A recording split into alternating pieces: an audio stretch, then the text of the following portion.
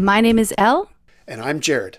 and you are listening to the New Leaf Project. Thanks so much for tuning in and hanging out with us today. It is another episode of Movies for Lent. This is week number 2. So, Jared, tell us about the movie that we're going to be chatting about. Right. So last week we met Wednesday night. We were talking about the movie Arrival. If you'd like to go at your own pace with this, just go back, listen to that episode. We've got questions there for you.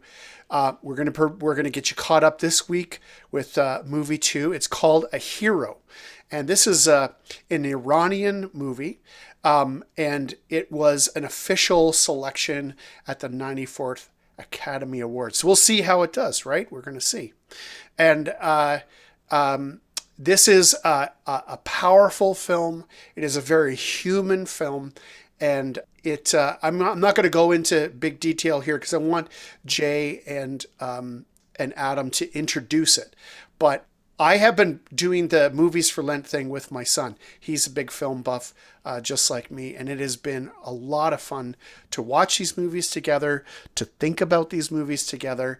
And so we've been joining the Wednesday night Zoom calls. If you'd like to do that, that's fully available on Facebook. It'll be in the show notes. So we encourage you to do that. But if you got to listen in your car and you kind of want to go at your own pace, do your own thing, then that is totally fine. So here is Jason Tripp, Adam Kline, talking about the movie A Hero. Yeah, hey everyone. Welcome to our second week for Movies for Lent, as we continue to walk the road to resurrection and prepare ourselves for Holy Week and Easter weekend, and to do so by investigating the intersection between film and faith. And so we had a lot of fun last week with Arrival and all the incredible and, dare I say, infinite discussion that could have gone on, and a wonderful film. But this week, we are looking at Asghar Farhadi's 2021 film, A Hero, and really excited to dive into this. And again, just way of the road, just a reminder that for those watching, those listening, those participating, we spoiler alert, here's your polite, we're just assuming that you've taken the time to watch this wonderful film, which can be streamed on Prime Video. And so, because we're going to just open the doors for commentary and reflections on the narrative and everything. So yeah, so in a moment, Jason will share with us this week's reflection, just to break the ice and lead us into some discussion questions. But our theme for this week, our topic to go along with the film, is temptation.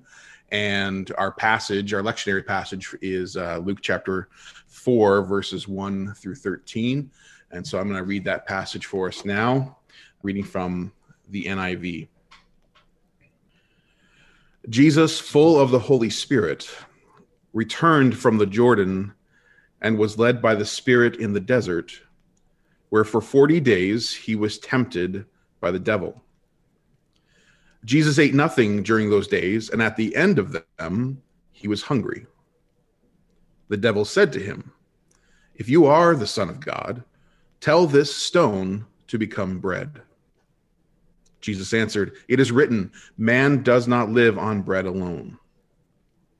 The devil then led him up to a high place and showed him in an instant all the kingdoms of the world. And he said to him, "I will give you all their authority and splendor, for it has been given to me, and I can give it to anyone I want to. So if you worship me, it will all be yours." Jesus answered, "It is written, worship the Lord your God and serve him only." Then the devil led Jesus to Jerusalem and had him stand on the highest point of the temple and said, "If you are the Son of God, throw yourself down from here. For it is written, he will command his angels concerning you to guard you carefully. They will lift you up in their hands so that you will not strike your foot against a stone." Jesus answered, "It says, do not put the Lord your God to the test." When the devil had finished all this tempting, he left him until an opportune time. The word of God for the people of God. Thanks, Adam, and Hello and welcome everyone to week 2 of our Movies for Lent journey. And as Adam mentioned, this week we have the opportunity to engage with the film A Hero by acclaimed Iranian director Asghar Farhadi in conversation with the scripture passage we just heard from Luke's Gospel. Before we dive in, and we're going to kind of take a little bit of a swim in the deep end tonight. There's a few threads I want to tug on and hopefully lead to some good conversation. I just want to take a couple minutes. I think it's important to put this film into its sort of Iranian cultural and political context. And so personally, over the years, I've really grown in my appreciation of Iranian filmmakers and films and international films in general. And working as a filmmaker in a nation with a longstanding history of social and political upheaval in an authoritative regime, that presents both unique challenges and opportunities for everyone, but specifically unique challenges and opportunities for the poets, the prophets, the artists, including filmmakers like Mr. Farhadi. Movies not only have the potential to entertain the masses, as they all do, but to help us better understand, engage, and empathize with the characters and cultures presented on screen. And so in the case of tonight's film, or this week's film, A Hero and other Iranian films, I'm reminded of how movies can be sort of powerful and dangerous forms of what we might call protest art. Farhadi has been public and tactful in his critique of radicalism in his native Iran, as well as radicalism around the world. And one of his previous films, he's a two-time Oscar winner. One of his previous films that won Best International Film, The Salesman. And when that won the Oscar for Best Foreign Film in 2017, Farhadi actually boycotted attending the ceremony as a protest to the U.S. travel ban laws for Muslim countries under the Trump administration. You may remember that in 2017. In his written acceptance speech, he wrote these words. He said, "My absence tonight is out of respect for the people of my country and those of other 6 nations whom have been disrespected by the inhumane law that bans entry of immigrants into the U.S. Dividing the world into the us and our enemies categories creates fear, a deceitful justification for aggression and war. These wars prevent democracy and human rights in countries which have themselves become victims of aggression. Filmmakers, says Farhadi, can turn their cameras to capture shared human qualities and break stereotypes of various nationalities and religions. They create empathy between us and others, an empathy which we need today more than ever." And that statement might be even more on point and necessary for us to hear in 2022 than it was in 2017. So Farhadi and his fellow filmmakers in Iran, they've had passports revoked, with some even receiving jail sentences for producing films which critique the totalitarianism of Iran. This was the case with my personal other favorite Iranian film of the year, a film called There Is No Evil, which is a scathing and emotional indictment of the all too regular executions that take place in Iran and are meted out by civilians who are forced to choose whether or not to participate in such evil. The director of that film made the film in secrecy, smuggled it out of the country to the world, and received a 1-year jail sentence as consequence. And so I share all that to put this film in its context and to say just how powerful these films can be as protest art coming out of the country they come from. And so empathy, is at the heart of this film, Hero. I think all of Farhadi's films, if you want to explore some of his other works, they are, and in a sense, empathy becomes sort of the antidote for our theme tonight, the theme of temptation, some of the more subtle and insidious temptations that we face and the characters in this particular film face. Before even watching the film, I found that the poster for the movie, and if you haven't noticed the poster, maybe you want to go back and take a look at the movie poster for this film. I found it to be quite fascinating. A quick glance at the movie poster implies pretty clearly that, this tall, dark, and handsome protagonist in the film named Rahim, played by Amir Jadidi, looks like the quintessential hero of the story. And well, for those of us who've seen the film, it's true that indeed there is much to admire in his character and his courage throughout the film. The director, Farhadi, he does not paint the moral choices of the characters in this story with black and white brushstrokes, but with many shades of gray. As the story unfolds and the many layers do unfold throughout the journey, we get acquainted with each of the characters, and we realize that those we are predisposed to view as the heroes, like Raheem, are in fact deeply flawed. While those we are preconditioned to view as villains, Bahram, the vindictive creditor, have some redeemable qualities as well.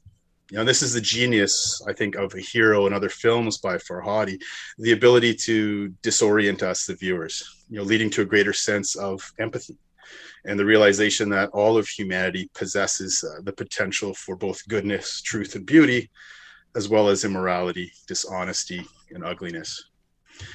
Confession time. I need to confess that midway through my first viewing, and I've seen this film multiple times, my first viewing, halfway through, in a moment of sort of sobering self-awareness, I found myself guilty of drinking that us versus them Kool-Aid. It's easy to empathize with Raheem, the protagonist in the story. I mean, he's sentenced to debtor's prison after his business partner leaves him high and dry, with the seemingly heartless, vindictive creditor Bahram showing no mercy. It's easy at the outset of this film to root for Raheem, especially after his noble deed of returning the found bag of coins. Well, it's easy to sort of grow in our despise for Bahram, the angry, vengeful creditor. Of course, as we hang out with these complex characters throughout the film, Farhadi does a masterful job of challenging our perceptions and assumptions of who are the villains and who are the heroes in this story.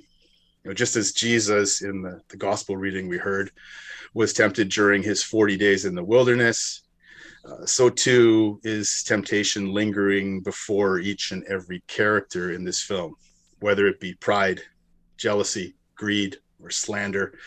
Temptations abound in practically every scene of the film. And that's really the case in our lived experience in the real world. After my most recent rewatch viewing of this film, A Hero, I was reminded of an experience I had many years ago. I think it was probably 10 years ago now, at a conference I attended in Michigan.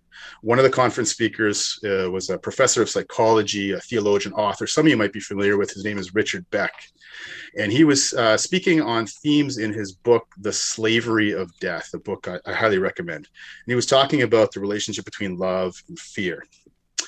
And during this conference, he was piggybacking off the work of a colleague, a fellow psychologist, someone else whose name you might recognize, Ernest Becker. And Beck unpacked another passage of scripture I want to explore for a couple of minutes, Hebrews 2, 14 and 15. And he unpacked, it was one of those light bulb moments in my life.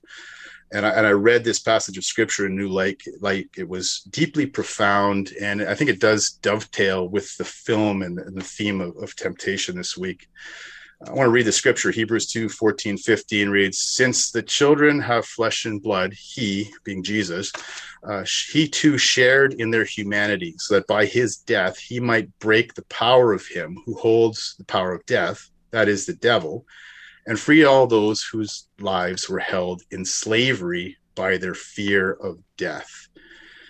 Last week in our discussion about Arrival, we talked about mortality and the fear of physical death, but Beck in this conference, in fleshing out, engaging with this passage of scripture, was discussing something he and other psychologists call neurotic death anxiety.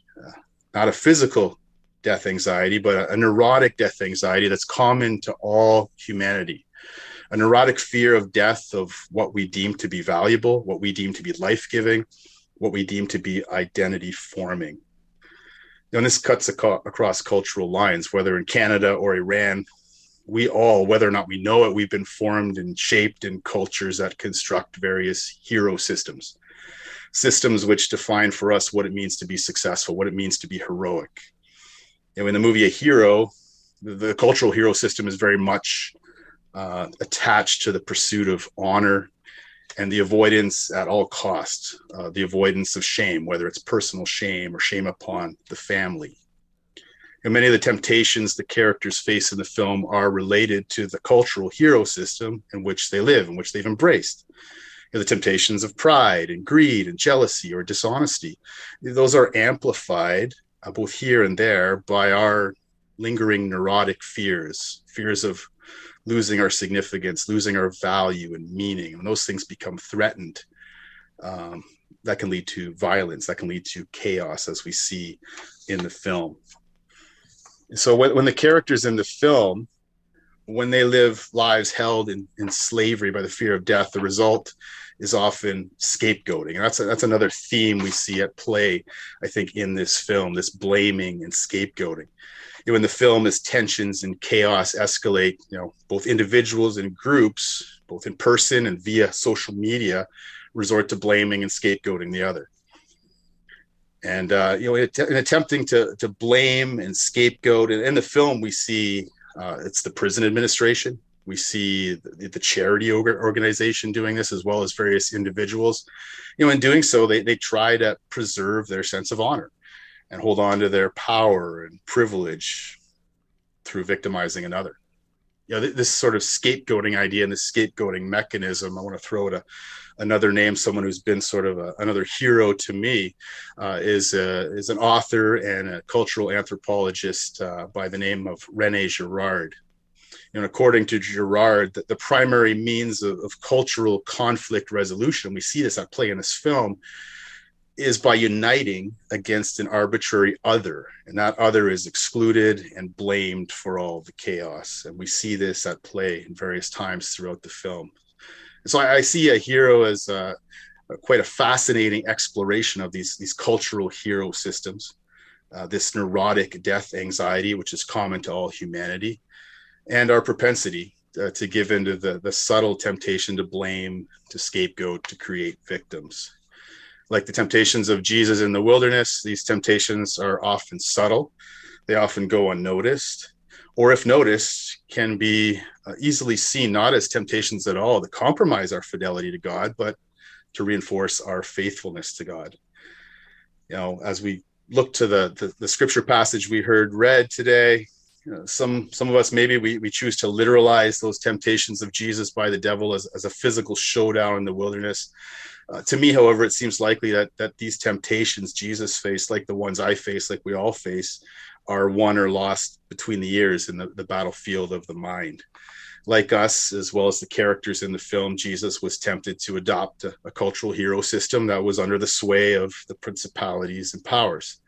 The temptations of Jesus were not to engage in activities that may have been understood as overtly nefarious, but by subtly distracting, and they're incompatible with the character and the kingdom of God. The first temptation, of course, turn these stones into bread. That's a subtle temptation to reduce the gospel to a social justice program, providing physical nourishment alone without nourishment to the soul also. The second temptation, throw yourself down from here, right? That's a temptation to entertain the masses using spectacle and power. And of course, this third temptation is really to endorse the use of violence and scapegoating for the sake of doing good, which is essentially what bowing down to Satan, the one who comes to steal, kill, and destroy, entails. So both the temptation of Jesus, of the Jesus narrative, and films like A Hero, they can serve as sort of catalysts to turn the mirror towards our hearts, towards my heart and soul, to evaluate our own neurotic death anxiety, to process the cultural hero systems that we live in, and of course how the ever-present temptation is always there to sit in the seat of judgment, blaming and scapegoating others. It's a reminder, a powerful reminder, a necessary reminder that we in fact live in a world that is not as black and white as we might be led to believe, but in fact can be called what others have called a VUCA world, VUCA, an acronym, volatile, uncertain, complex, and ambiguous. So Farhadi's masterful film is, I believe, a powerful reminder that both the capability of heroic goodness as well as the pervasiveness of temptation are common to all of us, including Jesus, who was tempted in ways we are, and can both empathize with us in our weakness as well as empower us with the grace and mercy that we need in our various times of need to liberate us from the slavery of the fear of death, creating empathy between us and the others, whoever those others may be, and empathy, to echo Farhadi, that we do indeed need today more than ever before.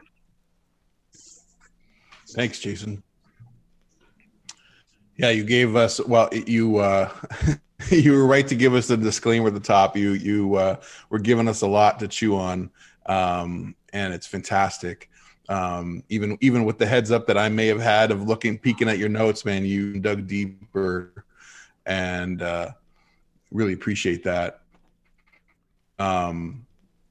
The stories of the hero. I just want to build off that. I want to build off of the cultural heroes that we're projecting, because I love the dynamic, at least where the story of a hero really hits home. The two times I've watched it is the dynamic of the elder or the parent and the child. And then to put that question of what's the value of the hero, what's the projection of the cultural hero within that relationship and dynamic, right? And you can think of it immediately personally, just thinking about how we raise our children as parents, and what values, or what in a Christian home, if that is the way we look at it, of the model of how to live and engage with the world, by which ways are we as individuals as we grow, falling from that or returning to that, reconciling ourselves to that pursuit. And I think about how so often of what is wrong, what is sin, what is temptation, we think about it in terms of just big chunks, big stories, or big failures.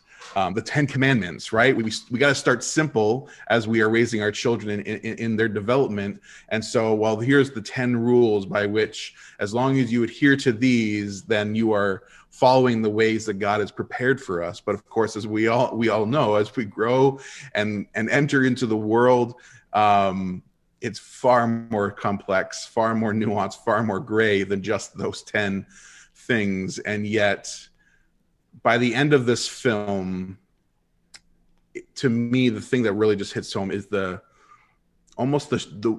world-shattering devastation of his son's eyes, of Ramin's son, as he's looking at him and looking at the adults around him, the people who are supposed to be showing him the way in which to live and work in the world. From his young and innocent mind, he already knows that, or is asking the question, can I trust them anymore? Can I trust them to truly show me what is right and what is of God?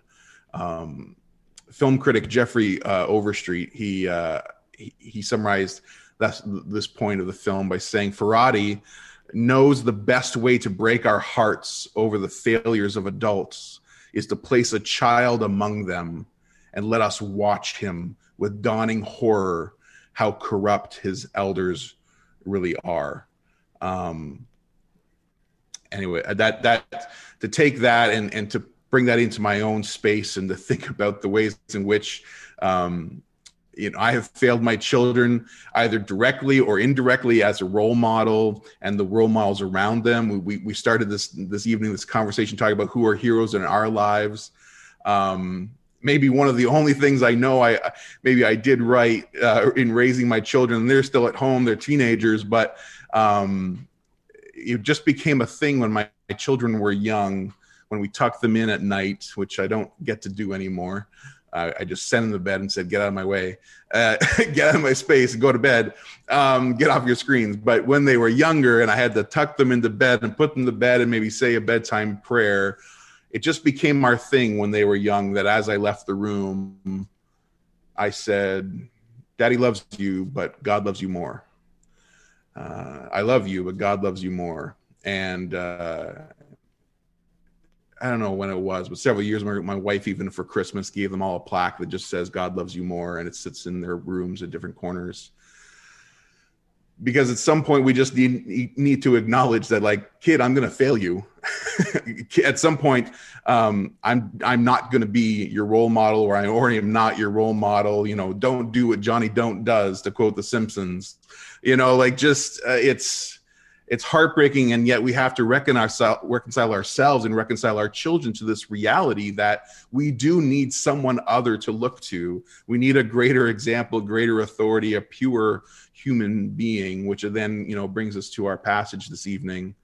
And when I think about the passage of Luke 4:1-13 and the temptations present, as complex and layered as they are in a hero, The thing that kept coming back to me today as I was rewatching it, this is a story in which no sin is too small.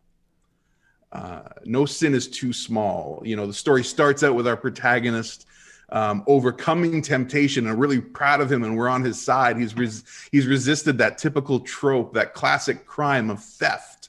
He hasn't done this most obvious of horrible things, because he decides not to take the money that his girlfriend has found. But as family pride and social celebration starts to surround him, his resistance to these temptations progressively weakens, and his sins over the course of these 2 hours, his sins grow increasingly smaller and smaller, and yet the accumulative effect brings about greater and greater consequences.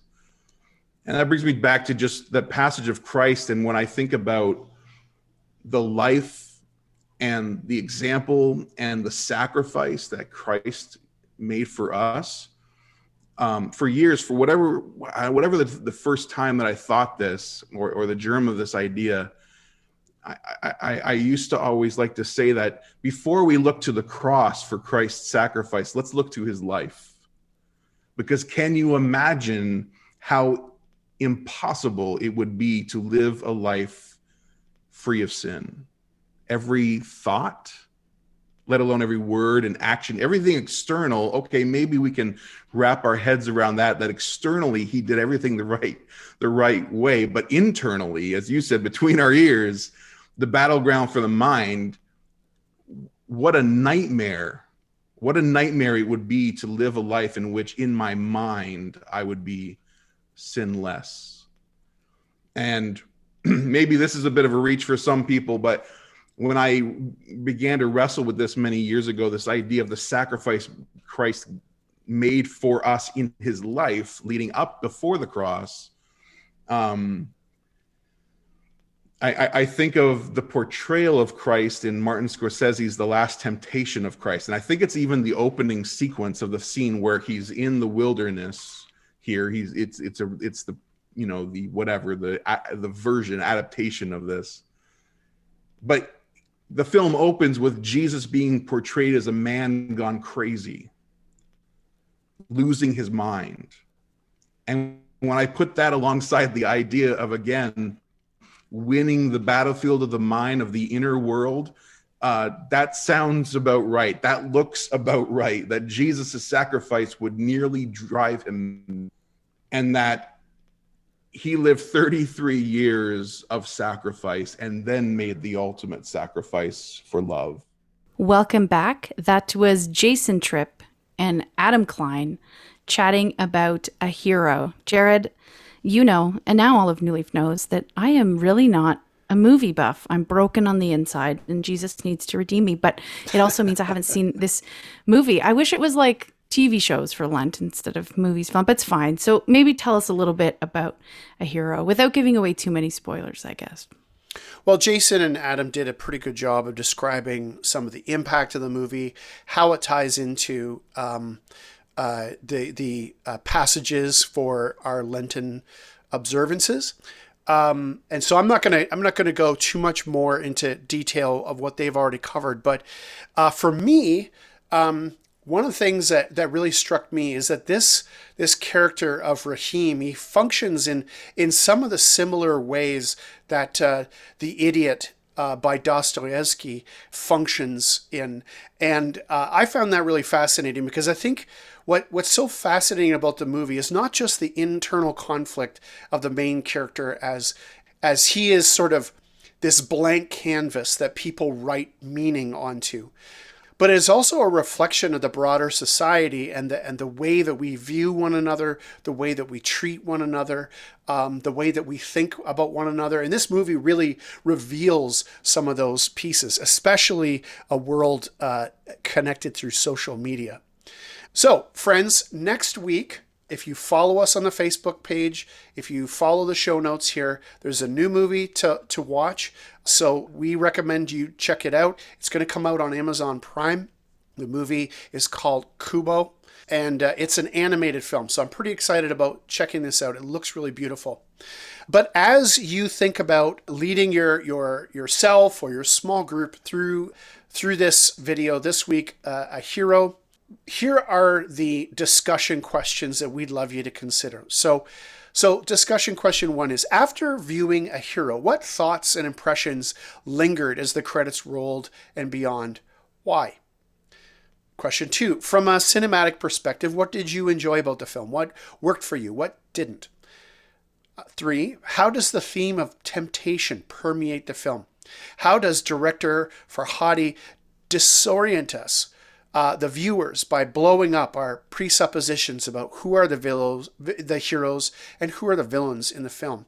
And then number 4, how do both the temptations of Jesus in the wilderness and the characters in the film both underscore the subtle ways in which our cultural hero systems, under the influence of the principalities and powers, can hold power over us and challenge our fidelity and faithfulness to Jesus?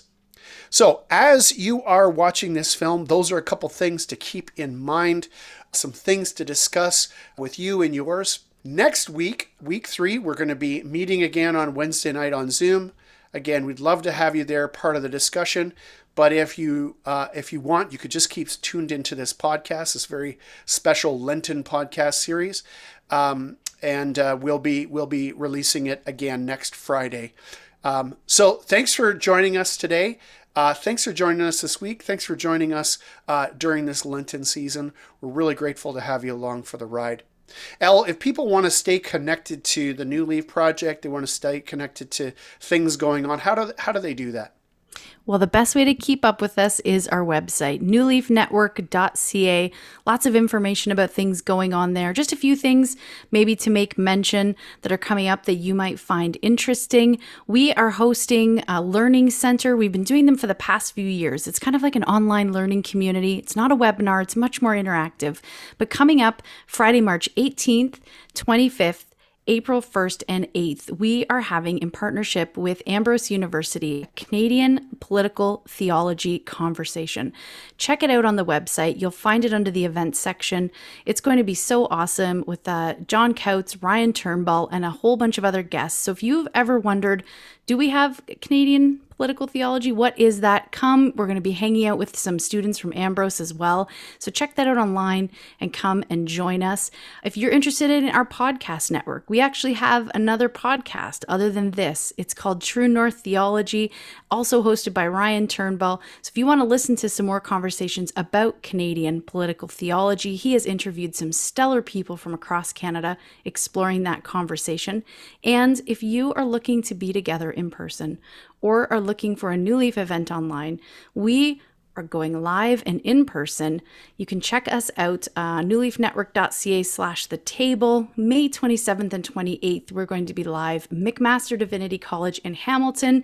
There'll be an online option for that as well that we promise we won't overlook. But if you are feeling like you are weary from the pandemic and that you need to be together again, to be refreshed, to lament, to experience joy, to find kinship together, we would love for you to come there and hang out with us. We've got some great speakers, great experiences, and some time to be together. So come and check us out. That's newleafnetwork.ca/the table.